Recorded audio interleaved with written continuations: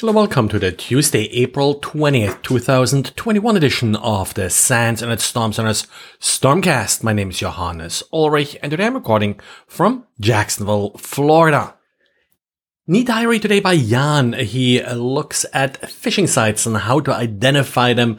One trick here is the use of specific fav icons. The favorite icon that's often displayed as part of the URL in a web browser. Of course, to make a phishing site plausible, this icon is copied from the original site, and well, Shodan actually allows you to search for specific icons.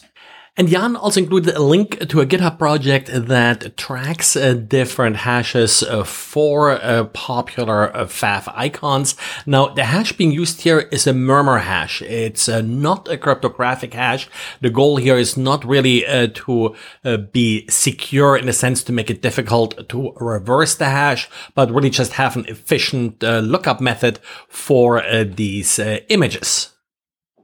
Back in February, NagIOS, the network monitoring tool, patched an OS command injection vulnerability that's actually, fairly easy to exploit. All you have to do is more or less add the command you would like to execute to a specific URL. And Unit 42, the Palo Alto research team, is now reporting that they see this vulnerability actively exploited to install crypto coin miners.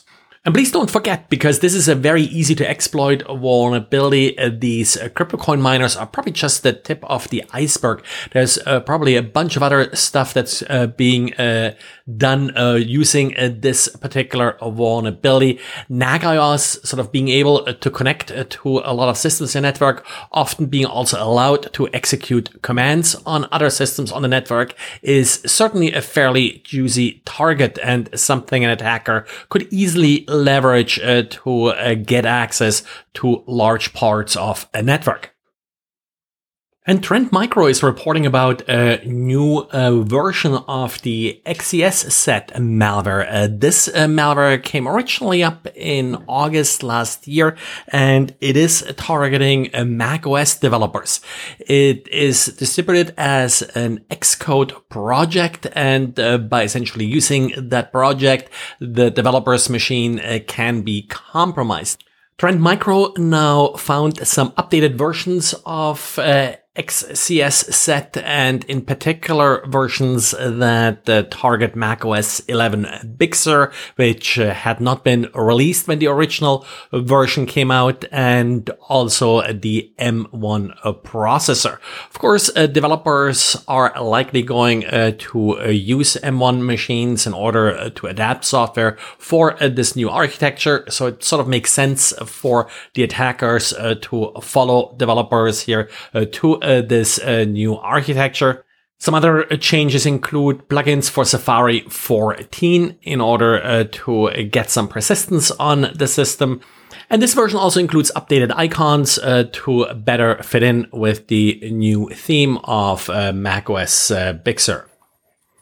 And we got new updates from QNAP for its network storage device. Probably the most critical one here is a command injection vulnerability in QTS and QTS Hero. This is essentially the admin interface for these devices. Also some cross-site scripting vulnerabilities and a SQL injection vulnerability in the multimedia console. As I've said before, with these devices, do not expose them to the internet, and also, if possible, uninstall any of these little apps that you don't actually need. And finally, for anybody using Juniper devices, Juniper actually recently did publish a whole list of updates for JuneOS, the operating system that Juniper uses. Most recently, vulnerabilities that could lead to a denial of service, but also one that could be used to bypass firewall rules. Now, I believe that this is really more affecting the loopback interface, so not sure how exploitable that is. But you may want to double check that you're up to date with your Juniper devices. And well, that's it for today. So thanks again for listening, and talk to you again tomorrow.